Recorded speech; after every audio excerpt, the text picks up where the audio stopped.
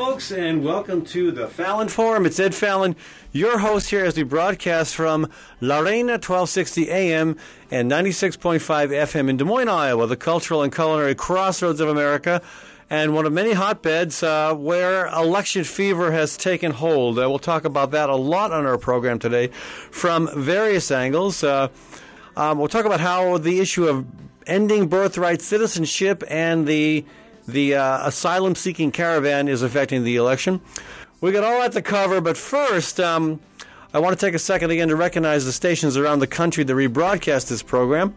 KHOI 89.1 in Ames, KICI in Iowa City, and KPIP and WHIV in Missouri and New Orleans, respectively. Okay, so welcoming to the program here, Dan Kim. Dan Kim is with the Immigrant Entrepreneurs Summit. And this is an annual event that has gone from being an Iowa event to an international event. Dan, welcome to the show. Hey, Ed. Great to be with you again. Yeah, you are probably working like crazy right now because I know this event's coming up on, on November 17th. Yes, I am, and I wish I can clone myself. But it's a great event, and we want to have everybody participate and sign up if you hear this message today. Again, the Immigrant Entrepreneurs Summit started in Des Moines, started by Ying Sa, who had also founded Community CPA and Associates. But I know there was an event in China recently, correct? Yes, the International China took place, and we also took the annual event outside of Iowa to Illinois as well in July. Okay. So how did those go? How did a national event? Yeah, and what was again? I know that the summit here in Iowa has drawn tremendous attention because there are so many people who want to do their own thing when it comes to business. They want to own their own business. They want to be in control of their own economic destiny, and the services provided at the Immigrant Entrepreneurs Summit are really helpful for that. And again, not just for the immigrant community, but there are a lot of issues that are specific to people who are fairly new to the U.S. and issues that might not get addressed at a standard business conference, but that you guys cover, that's right, with great depth. And I think that's unique, but it's also, I think, really important to point out that you don't have to be a recent immigrant. In my case, a second generation Irish immigrant. Still find the conferences Absolutely. very, very valuable. So we like to define immigrant entrepreneurs as those who are immigrant to the idea of entrepreneurship. So we have really defined that. We want to make this event inclusive, and everybody who is in the business or wanting to start a new business can attend.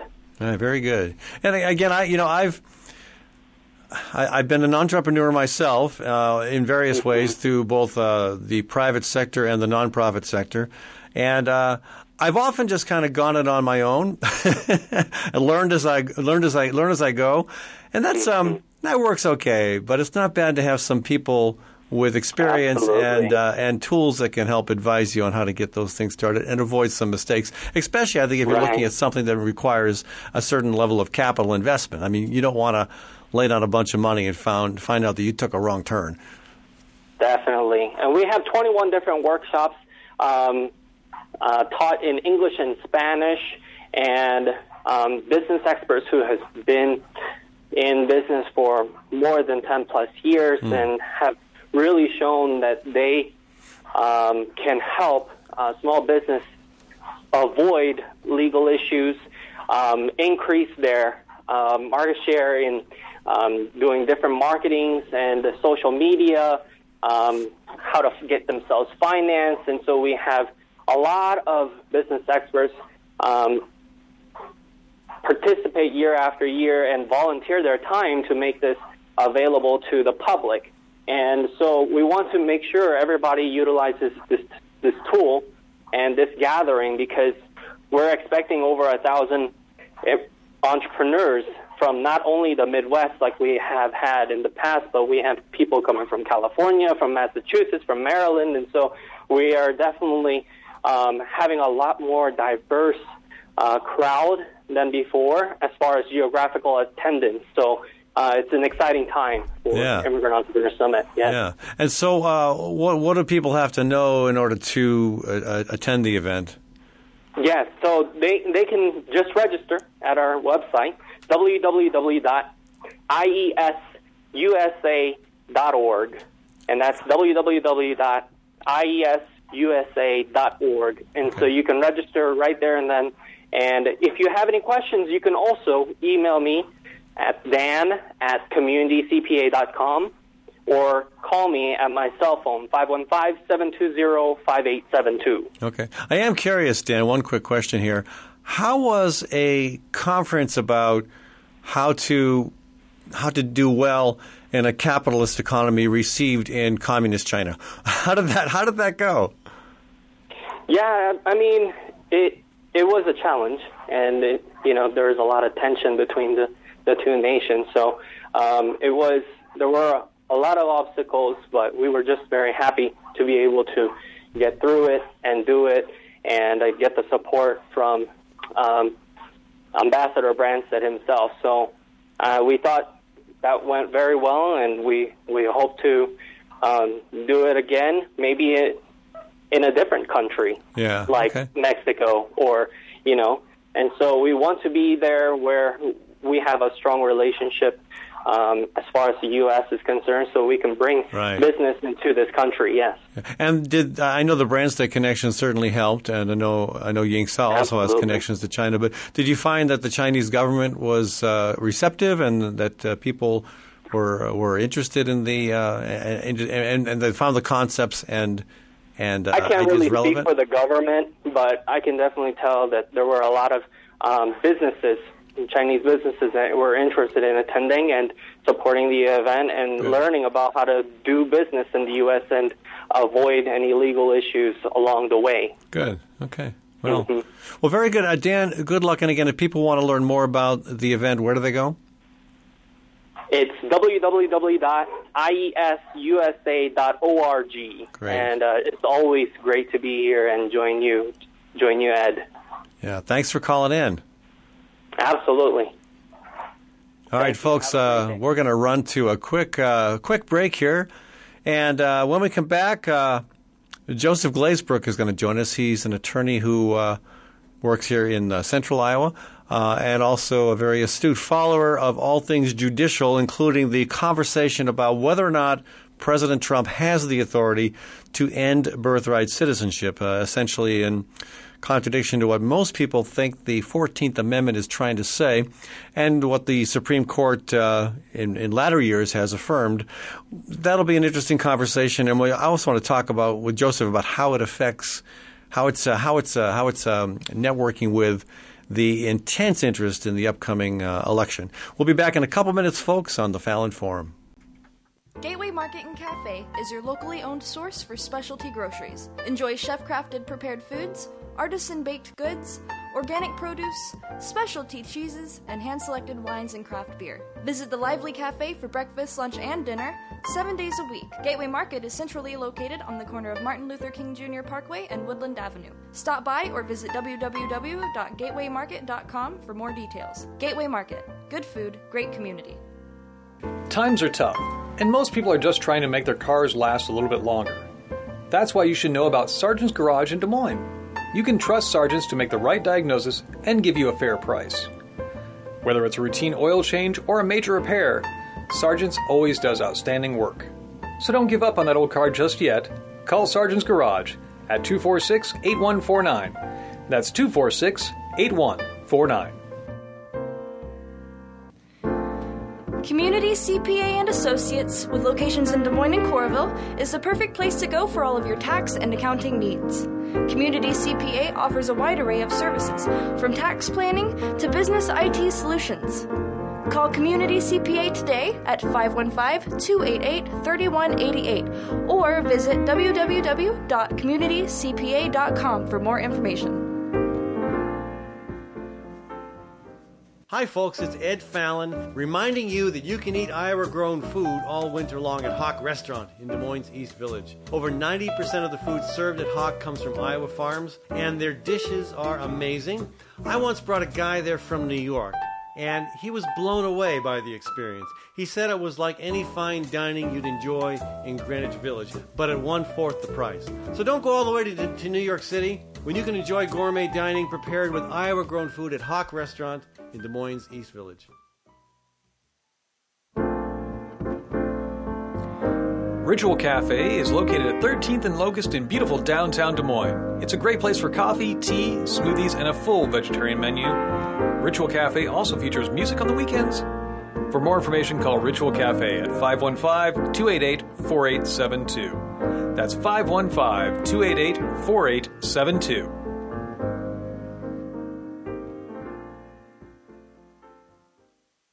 When it's time to entertain, think of Gateway Market to handle all the details. Gateway offers a wide variety of stress-free options like our cut-to-order cheese and charcuterie, and delicious olive bar, and a wide variety of chef-prepared dips and spreads. Or let our catering team take care of the entire event, right down to the wine and beer pairings. Our expert floral designers can even customize perfect centerpieces. Stop by or visit gatewaymarket.com for more information. Gateway Market. Good food, great entertaining.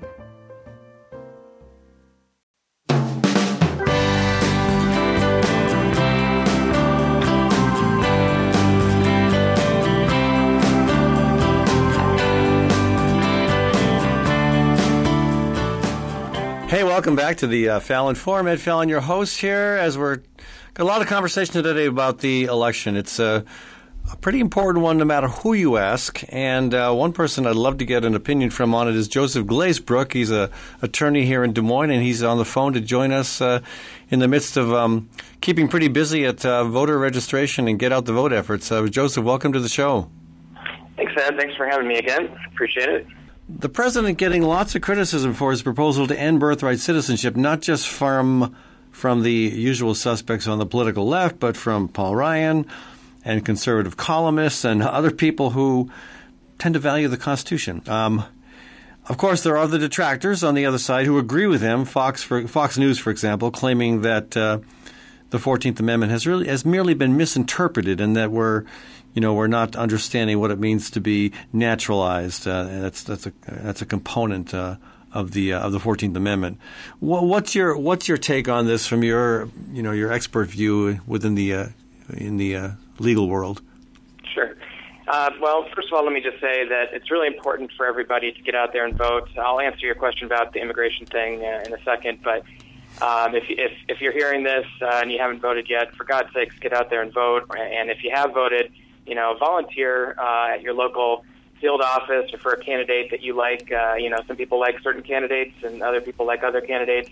Just pick one that you like and get out there and work for them. It's a really important election, and we need everybody on board for this one. Okay. Now, that being said...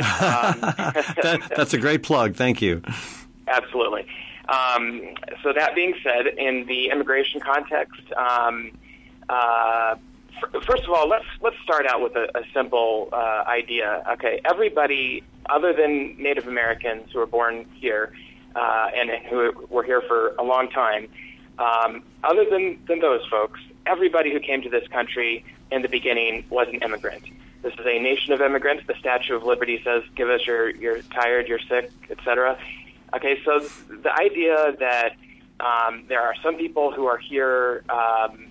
And they get to be here, and then there are other people who come here and they don't get to be here. That's an unusual premise to begin any conversation. But let's take a look at what the actual language is. So the 14th Amendment was passed after the Civil War. It was passed to ensure that people, slaves in particular, former slaves, were citizens, were given full equal rights under the law, were given full due process under the law. And in particular, this section about birthright citizenship came up to ensure that the children of slaves would be considered citizens merely because they were born in this country. Right. And so it's not controversial. The Constitution is very clear. It says if you're born in this country, on our soil, you're a citizen. It's really not that hard. But that's one angle that the folks supporting President Trump argue, that the amendment was specifically intended to expedite the incorporation of the children of slaves into full citizenship status, and so they're claiming that was a special case. That's why the amendment was established. The folks who established it didn't conceive of the immigration problem we have today with the as Trump calls it, the invasion of people coming from Mexico. So they argue that it's not relevant to the current conversation. No, it's a ridiculous argument, Ed. It's not even, I mean, there's no serious legal scholar that agrees with that position. I mean, every single time the Supreme Court has considered this issue, it hasn't even been close. Let me just read you the language of the amendment. It says, all persons born or naturalized in the United States and subject to the jurisdiction thereof are citizens of the United States. So, just kind of break that down. All persons born in the United States are citizens of the United States. It is not ambiguous at all. If the framers of that amendment wanted to limit it to the children of slaves, they could have used language that was a lot less broad. Yeah. They wanted to be clear about what the American dream was for everybody, and they said all persons born in the United States are citizens of the United States, period. And again, there's no real debate about this. I mean, in my opinion, Trump is doing this to just, gin up the base of his party who are racist and want something to get upset about. But there's no plausible legal argument that what Trump says is right, both in terms of interpreting the 14th Amendment and in terms of the crazy idea that a president can simply override a constitutional provision with an executive order. That's just as crazy. Now, Joseph, I listened to Rush Limbaugh so that you don't have to. Appreciate that. You're welcome. The argument that Limbaugh put forward, and I'm sure he's got this set of talking points from his friends at Fox News or somewhere else, is that the language in the 14th Amendment that says, again, all persons born or naturalized in the U.S. and subject to the jurisdiction thereof, the argument there is that, folks who were born here because their parents came illegally aren't subject to the jurisdiction thereof because they were never legal in the first place. I think it's a pretty bizarre argument, but that's one that's being put out there. It's a bizarre argument because the Trump administration themselves are subjecting all of these people to their jurisdiction. Jurisdiction means the legal authority for a court to hear a case. And every time the Trump administration tries to deport an immigrant, they are subjecting that immigrant to the jurisdiction of the courts of the United States. So to argue that somebody who's here illegally is not subject to the jurisdiction of the courts of the United States means that they're not subject to deportation. So you can't have it both ways. If you want to deport people, fine, but that you're admitting what I think is obviously the case, that if you're here, you're subject to the jurisdiction of the country. Right. Also, if a young person who came here without papers committed a crime, they would be subject to the criminal courts regardless of their citizenship status. If a young person who came here and wanted to get married and then got a divorce, they would be able to get a family court to give them a divorce. Everybody in this country, regardless of their immigration status, is subject to the jurisdiction of the courts here because we want it that way. We want to make sure our courts have jurisdiction over everybody so that we can sort out all of the problems in society. So do you think what Trump's doing is primarily political, primarily a way to try to counteract the intense interest in the election on the Democratic side of the scale to get his Republican base fired up and participating? I'll give you one better. I don't think it's primarily about that. I think it's exclusively about that. Again, there's literally no cognizable legal argument behind his words. It is purely a political stunt. It would be like claiming something that it would be like if Obama claimed that he had the power without Congress to adopt universal health care. Well, that might inspire liberals, but it would be completely unlawful. And the same thing is true here with Trump. Yeah, and it looks like, again, Trump is no stranger to lying to make his point. And I would say that the birthright, the ending birthright citizenship issue is I'm not sure we would have been hearing about this if it wasn't for the 5, 6, 7,000 Central Americans who are currently heading this way as part of the caravan who are seeking asylum. But most of what Trump's been saying about that is also being pretty easily debunked by anybody who has any knowledge about the matter at all. So this is just kind of in keeping with that whole approach to playing very loose with the truth. But again, like you said, probably not just partially but exclusively in order to try to drum up support. But, even though that may be what he's doing, he's even finding opposition among Republicans. Like House Speaker Paul Ryan says Trump's wrong on the birthright issue. Yeah, it's pretty hard to defend that, and I think in a inadvertent moment of clarity and truth from him, who we usually don't expect that from Paul Ryan, but I think he admitted what was really going on and acknowledged that it's a crazy idea. And it would be nice to see others do the same because, again, it's complete fabrication of an issue, just the same as sending the military to the border. U.S. law prevents the U.S. military from engaging in law enforcement activities within the country, so they can't arrest, immigrants. They can't detain immigrants. They can't do anything like that. All they're doing is just making a show of force. They're just standing there, basically, filling out paperwork. It's a fabricated issue, and it'd be nice to hear other Republicans call them out on it because, even if you agree with somebody politically, you should be able to call them out when they don't follow basic precepts of what is true and what is not true. Do you know if anyone has challenged Iowa Governor Reynolds or any of Iowa's Republican congressional members, Grassley, Ernst, Young, Bloom, King? Has anybody challenged any of them to weigh in on this issue? Not that I'm aware of. I think that some people have called for Kim Reynolds to drop Steve King from her campaign, which is crazy that he's even there. The idea that somebody running for governor would have a white supremacist as their campaign chair is crazy. But other than that, I don't know of any specific people calling out these folks in terms of the false claims about immigration. Yeah. Well, it's possible that it may actually backfire. We have, I don't remember the numbers now, but we have more Latinos registered to vote than ever before, in Iowa certainly, but also across the country. And so perhaps this might have the opposite effect. Is that possible? I hope so. I think so. Certainly we're seeing a lot of enthusiasm among Latinos. And I think that it's important to know that there's a ton of people who aren't a member of a minority population who nonetheless find it so offensive what the Trump administration and local Republican officials are doing that they are more motivated to vote to protect their brothers and sisters in other communities.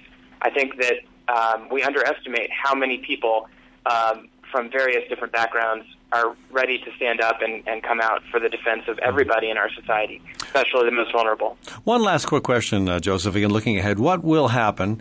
And maybe this will be affected by what happens on Election Day tomorrow, but what will happen when the migrant caravan, the caravan of asylum seekers, as I prefer to call it, reaches the U.S. border? What do you see the showdown looking like when that happens?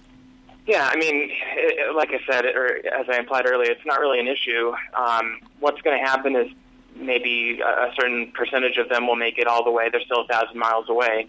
But let's say 20 or 30% make it, so we have a few hundred people at the border. They'll be allowed to apply for asylum. Many of them will be, they have this initial proceeding where they determine whether their claims are sort of on their face viable, and if so, they'll be given a court date to have a determination one way or the other. Some will be denied entry if their claims are just not viable on their face.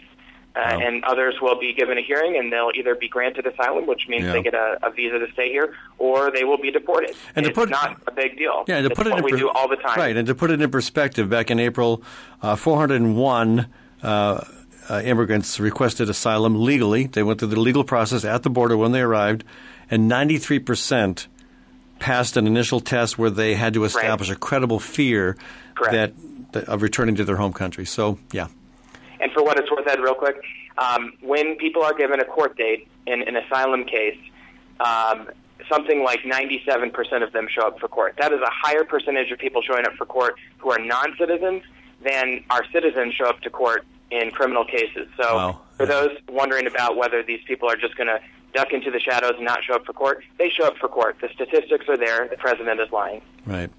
Well, the president lying, that's become pretty standard fare. Joseph, thanks. That ends with why. Joseph, thank you so much for joining us. Folks, we've been talking with Joseph Glazebrook, and appreciate you taking the time to visit. We know you're pretty busy.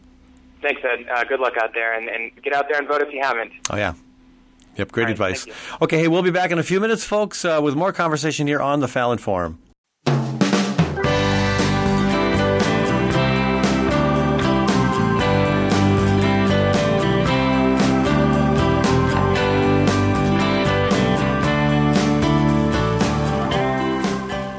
Welcome back to the Fallon Forum. Ed Fallon with you here, broadcasting from the studios of La Reina, 1260 AM and 96.5 FM in Des Moines.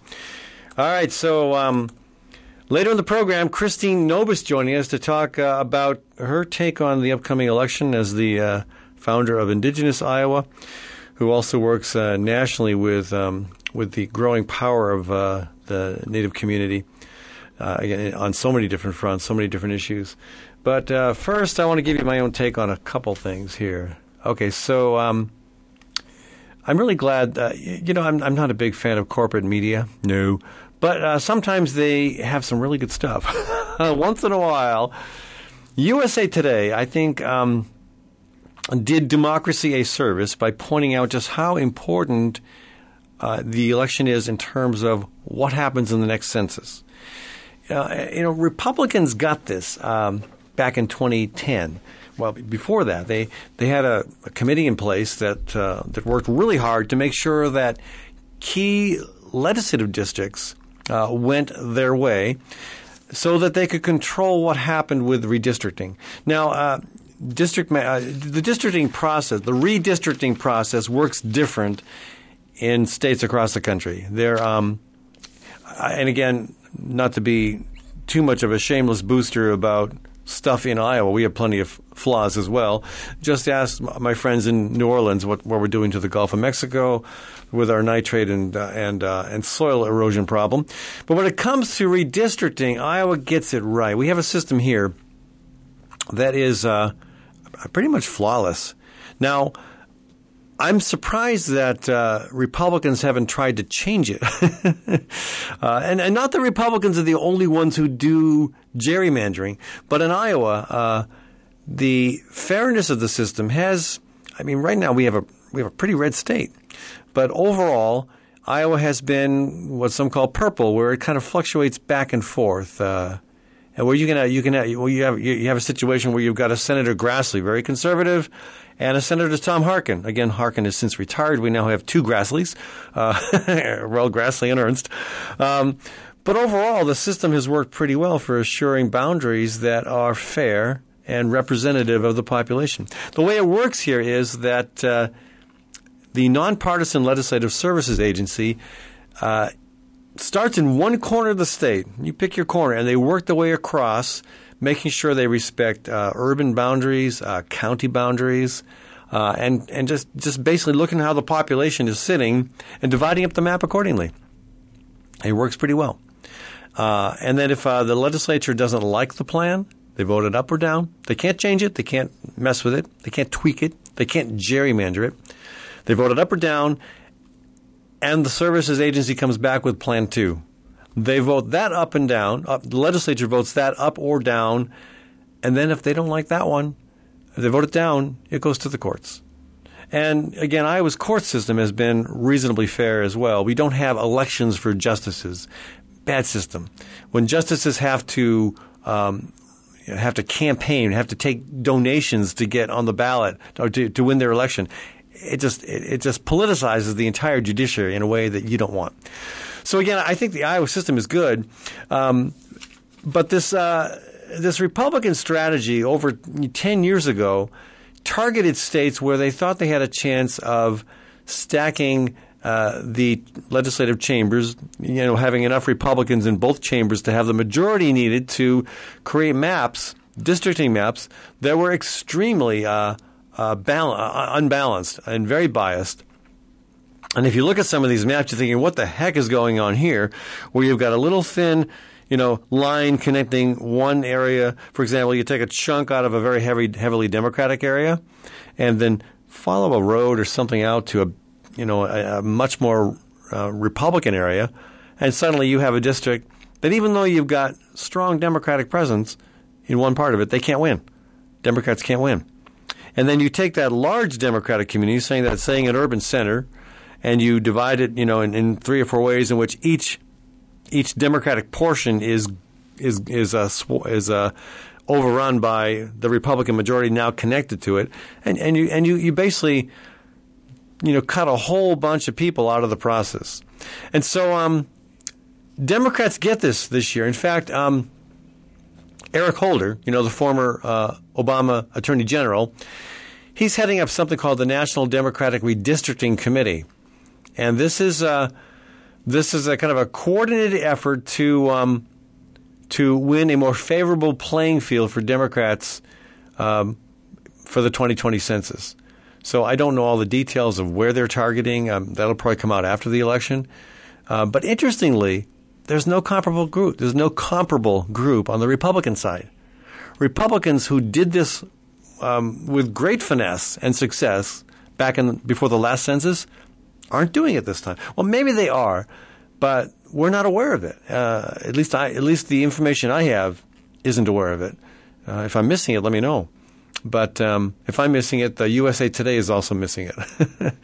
So, but the bottom line is that people are understanding just how important legislative races are, because it's the legislature that determines not just how the legislative map looks within that state, but how the congressional map looks.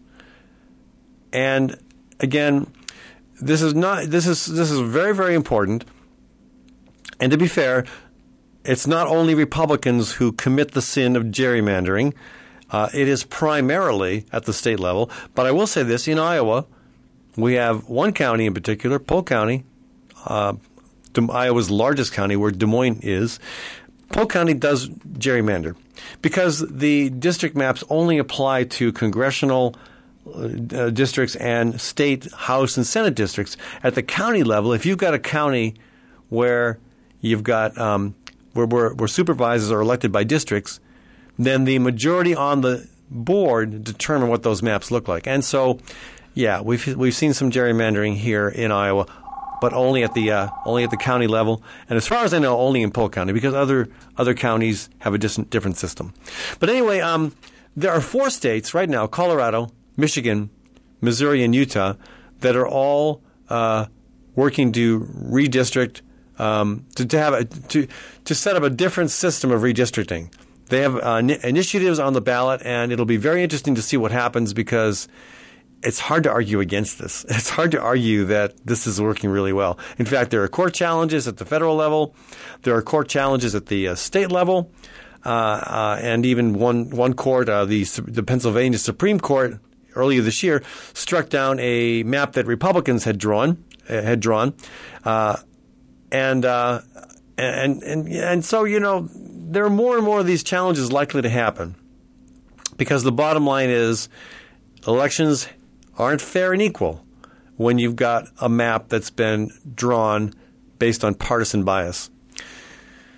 Okay, let me take a quick second to thank some of our other business partners here in the Des Moines Metro. Thanks to Catering by Sid. Sid Cone uses a lot of local and fresh ingredients during the growing season, and even some during when we're not growing stuff, as is about to happen with a heavy freeze hitting here. She's also, every one of her arrangements is custom made, so give Catering by Sid a shot. That's Catering by CYD, Sid Cone. Thanks also to Story County Veterinary Clinic, where Dr. Kim Holding has been treating large and small critters for over 30 years. Give her a shout. That's Story County Veterinary Clinic with Dr. Kim Holding. And finally, thanks again to Gateway Market and Cafe. That's my grocery store. Also a great place for breakfast, lunch, supper, and they've got a catering service as well. That's Gateway Market and Cafe. All right, we're going to go to our phone line and welcome Christine Nobiss to the show. Christine is with Indigenous Iowa and has been paying close attention to the election. I mean, who hasn't? But we've seen some very interesting situations arise relevant to the Indigenous vote. That's, again, going to be an important part of what happens in many states. Christine, welcome to the show. Hello. Thank you for having me. One problem I'm aware of is in North Dakota, where the new voter ID law requires a specific house number, number on your home, to match other records. And that doesn't really work well, for example, at Standing Rock, where the the structure of streets and the numbering of homes it just doesn't match with that system. Yes. Yeah, because they have P.O. boxes. Yeah, or in some cases my impression is in some cases it's third house down on the left. It's very casual. Yeah. So what is your thought on that? Well, is that again? You have to suspect that this change to the voter law was put in place specifically to try to disenfranchise, Native voters in North Dakota. I mean, I think so. I think most of this stuff is done to disenfranchise people. I mean, gerrymandering is a real thing. ID requirements and all these restrictions that are put on people is a very real thing. The fact remains that there has been little to no, actual voter fraud in the past, 30 years. I think there's been I don't know if it's 30 years, I can't quite remember, but there's been 32 very minor incidences that have been recorded. Right. And it's unbelievable compared to the 800 million times people have voted or something like that. Right. So it's kind of ridiculous. But Standing Rock is, the people are standing up, and I think that they have increased their early voting by up to 400% because of this issue. Yeah. So it's a really cool thing. Early voting is off the charts. Yeah, in Texas, too. It's really exciting. People are very, very keen to make a difference, I think, since the orange person got voted in. The orange person. That's an interesting way to describe him, yes. I try not to say his name. Oh, okay. Well, that's a polite one compared to some of the names I've heard in lieu of his name. Yes. So, and again, the discrimination in North Dakota, again, is largely affecting, the one we're talking about at least, is largely affecting Native communities in very rural areas. But a lot of the disenfranchisement is occurring in urban areas, again, where you've got large minority populations.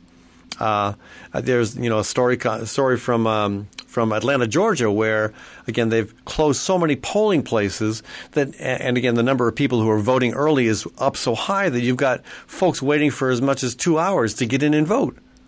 Yeah, and they've actually even taken all polling places out, I think, in one of those southern areas. Yeah. And I think they have to go it's an hour bus ride away or some ridiculous. Yeah. It's really about disenfranchisement. It truly is. Yeah. And these people are definitely doing everything they can. Yeah, and they're calling them voting centers instead of polling places. Again, where more people have to go, and so you've got a more crowded, chaotic situation. And again, often at places where people who don't have access to vehicles or who have a car like mine that you can't rely on. They can't get to those places, and it's just and it's not like there isn't money to make this happen. Look how much money goes into people running for candidacy, right? Oh gosh, incredible! Obscene. Yeah. Didn't J.D. Schulten just raise $900K in the past? I mean, that's a good thing. I'm glad. Yeah, but that's crazy. He definitely outdid Steve King, and that's a good thing. But let's just be realistic about that. That's a lot of money. Yeah. So, for a race. It's a shame anybody has to do that, Right? Yeah. This money should be going into, infrastructure for voting so people can actually vote. Yeah. We shouldn't actually be decreasing the ability for people to vote. Well, and their argument... But, sorry, go on. No, go ahead. I said some of the arguments are, there are more people who are voting early, so we don't need as many people at these polling places. Or we're having a hard time finding poll workers. I have a hard time imagining that's true. But here's the funny thing, Christine. Even in cities like Chicago, which is emphatically Democratic, or Los Angeles, we're seeing these things happen. That's what confuses me. Why are we seeing more voter disenfranchisement in largely Democratic communities where, you'd expect that vote is going to go the way of the Democrats? To be truthful, I don't really consider myself a fan of either Republican or Democratic parties. I think that in the end, disenfranchising people of color and the lower class is a systematic issue.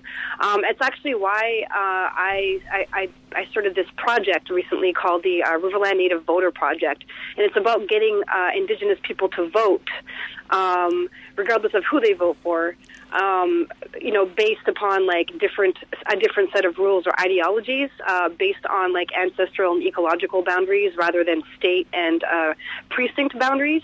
And so, I just want like Indigenous people to infiltrate the system, vote, and make a difference, and do good things for our people, because that's basically the way I look at it. We can't trust a system that has for 500 years basically oppressed us and caused a massive genocide and serious issues within our communities. I'd like to see a real dismantling of this system. It's corrupt. It doesn't make sense to me that there's 2 senators per state, considering population differences. A lot of this stuff is not okay. Like the Constitution is a document that is meant to be, changed according to what's going on with the country, and it's not. It's being used to basically to promote stagnated, outdated ideas that are entrenched in racism and colonialism, and it's perpetuating a lot of oppression, and it needs to stop. So, do you see a greater percentage of Native Americans turning out in this election? I do. I see. This year was the greatest turnout we've ever had for people running for office, and in particular, Indigenous women. And this year, like I just said, Standing Rock just increased their voting before the day by 400%. So, I mean, I do think that Native people are starting to come around. Definitely to this idea that we need to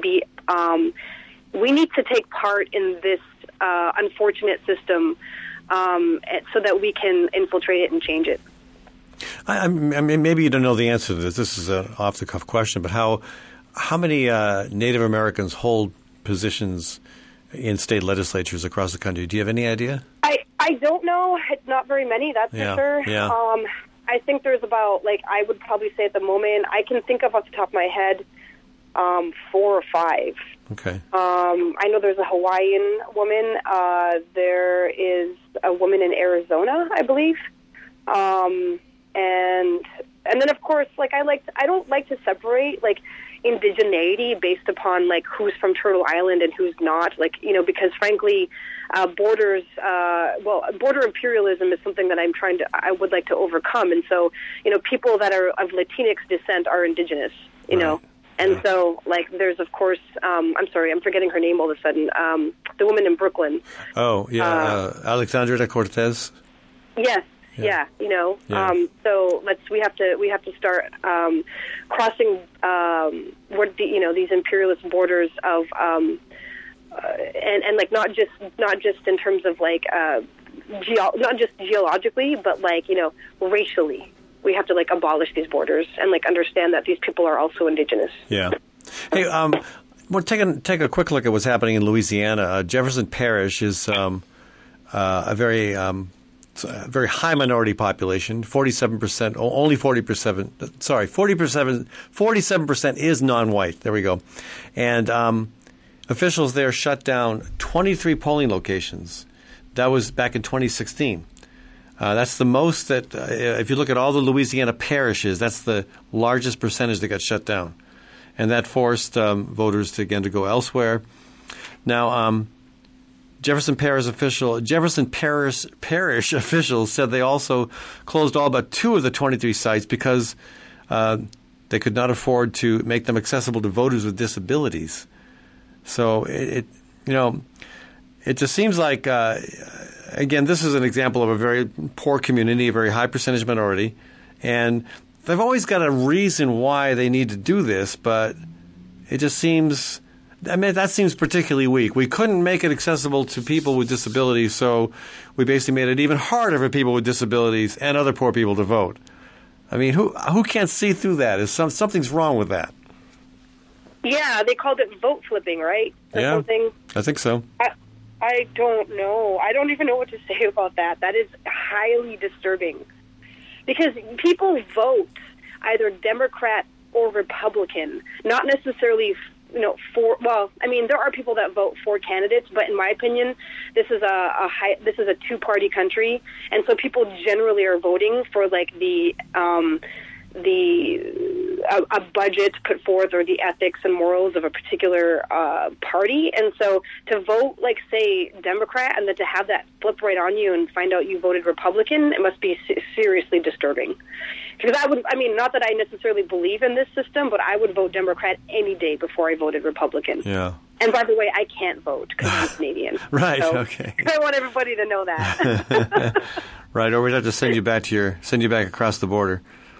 Right. For voter It's fraud. the same thing there, though. Yeah. Canada is faced with the exact same issues. Although you do have multiple parties, and we don't basically have a system. No, I mean, we still have really just two, though, that kind of Yeah. Okay. run the show. Yeah. But, yeah, so... that's, I don't know. I do think there's a lot of fraud going on, and not necessarily from the streets. Obviously, it's definitely gerrymandering that's creating all this havoc. Yeah. Well, that's a big part of it. So again, thanks, Christine, for joining us on the show. Thank you. We've been talking, folks, with Christine Nobiss with Indigenous Iowa. And if anybody hasn't got the message yet, the election is really, really important.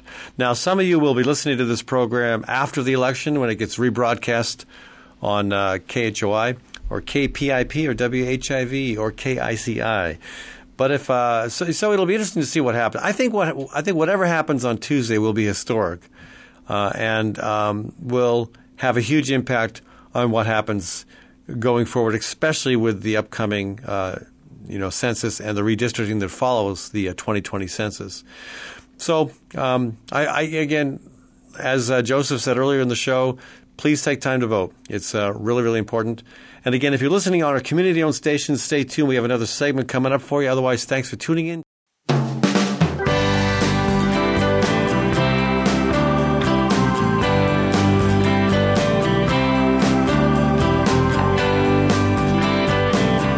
Welcome back to the conversation, folks. This is Ed Fallon with you, broadcasting on La Reina 1260 AM and 96.5 FM. All right, so gambling has become a major interest in many parts of the country.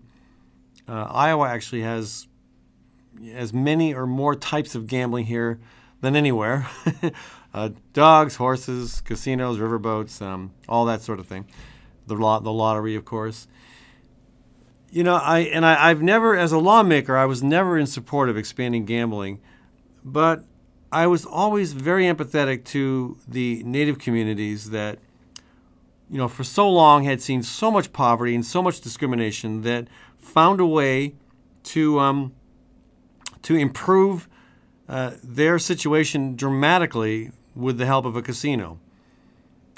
So I make an exception in terms of how I feel about gambling when it comes to the Native communities that want a casino.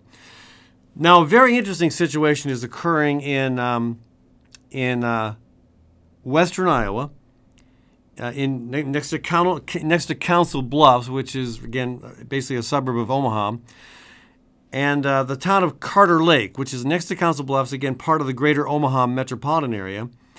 Carter Lake is interesting because, you think of the western boundary of Iowa, at least up as far as Sioux City, as being the Missouri River. Well, that is the case almost exclusively, except where the Missouri River changed course after statehood back in, I think, 1870s.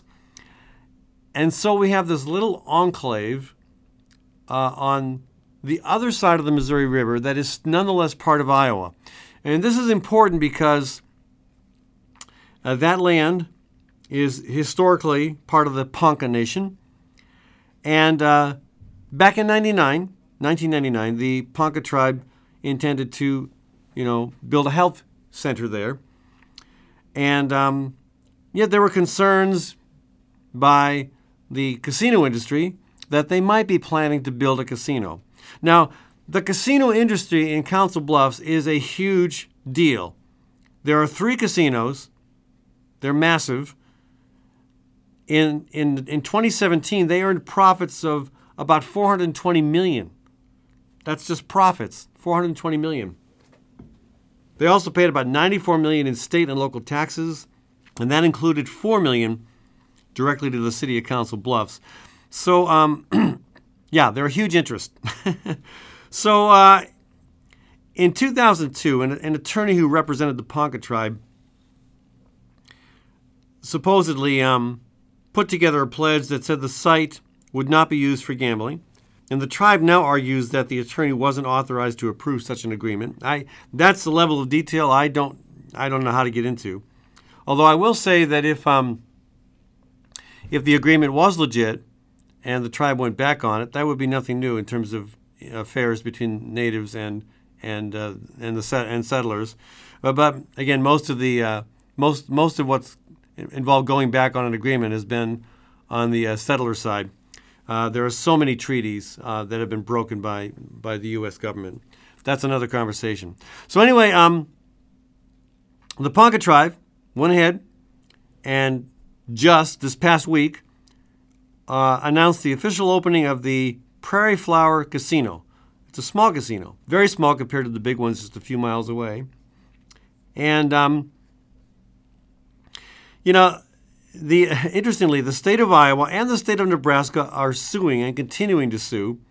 And again, Iowa Democratic Attorney General Tom Miller is one leading the charge against the tribes. Because, let's admit it, this is all about money. The state is on the hook. The state gets $94 million. The state of Iowa gets $94 million a year from these 3 casinos alone. The state is addicted to gambling. And the state doesn't want any competition from a tribal-owned casino that, because it is operated by a sovereign nation, does not have to pay taxes. That's the crux of it. That's regarded as an unfair advantage. Now, my sense is if there are 3 casinos, large ones, in the Council Bluffs, Omaha area, the market could probably involve another one. And besides, if you are amenable to the free market, why is the state coming in and trying to suppress this casino? And, I hear the argument, well, it's unfair that they don't pay taxes. Well, again, they are a sovereign nation. And they are a nation that has been beaten down badly for decades. They were the victims of attempted genocide. Heck, if we can give them one small break by letting them have a casino that doesn't have to pay taxes, I'm okay with that. I'm entirely okay. What I'm not okay with is the state of Iowa and the state of Nebraska wasting taxpayer money suing them. That is wrong. And yet it continues. Because even though the casino was opened, the 2 states, their attorney generals, are continuing to fight. So I love what Larry Wright Jr., the chairman of the Ponca tribe, had to say about this. He said, he pointed out that the Ponca tribe was forcibly removed from Nebraska in the 19th century, lost its federally recognized tribal status in 1966, and saw much of its land slip away because its influence had declined. So the tribal chairman again says, quote, "We have persevered. We are the seeds of resistance of our ancestors. We are survivors and continue to grow stronger every day."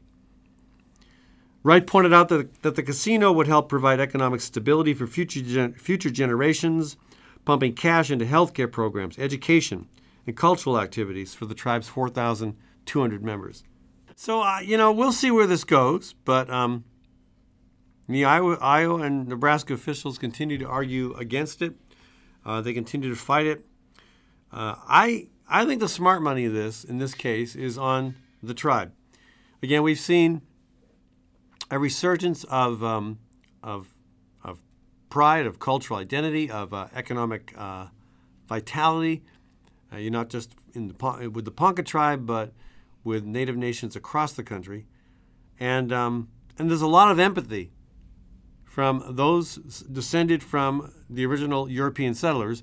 There's a lot of empathy and a sense of fairness that what they are trying to accomplish is reasonable.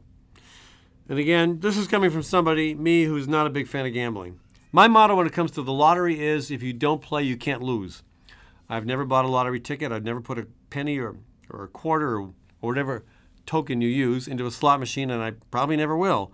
But as a matter of fairness and as a matter partially of reparations, of making up for all the harm and all the terrible things we did to Native communities across the country over the decades, over the centuries. This is just a small thing we can do to allow them to begin to continue their efforts to achieve a viable future. And again, as the chairman said, a lot of this money from this new casino is going to go into healthcare, education, cultural activities, things that are critically important to the community. So we'll see where this goes. Again, I don't doubt that the taxpayer-financed attorney generals for attorneys general for both states, Iowa and Nebraska, will continue to fight. And I think there's some irony there too, isn't there? That somehow they can justify using taxpayer money to sue a indigenous tribe on the grounds that they aren't paying taxes. I find some irony to that. Anyway, we'll see where this goes. We'll keep you posted. It's back in the courts. In the meantime, Prairie Flower Casino is open. If you are inclined to play the slots or blackjack or whatever else you're inclined to do, why don't you go there instead of one of the three big ones that the state somehow has no trouble with? So switching gears here because it is now after the election, and we can talk a little bit about what happened on Tuesday. And okay, so nationally, great news that Democrats gained control of the U.S. House, if for no other reason than to achieve some balance. Okay, that's not intended as a partisan observation. It's intended as an admission that government seems to work better these days when there's some checks and balances in place. So, yes, the House now a check against the Republican-controlled Senate and the Republican administration of Donald Trump. Not a bad thing for democracy and for America.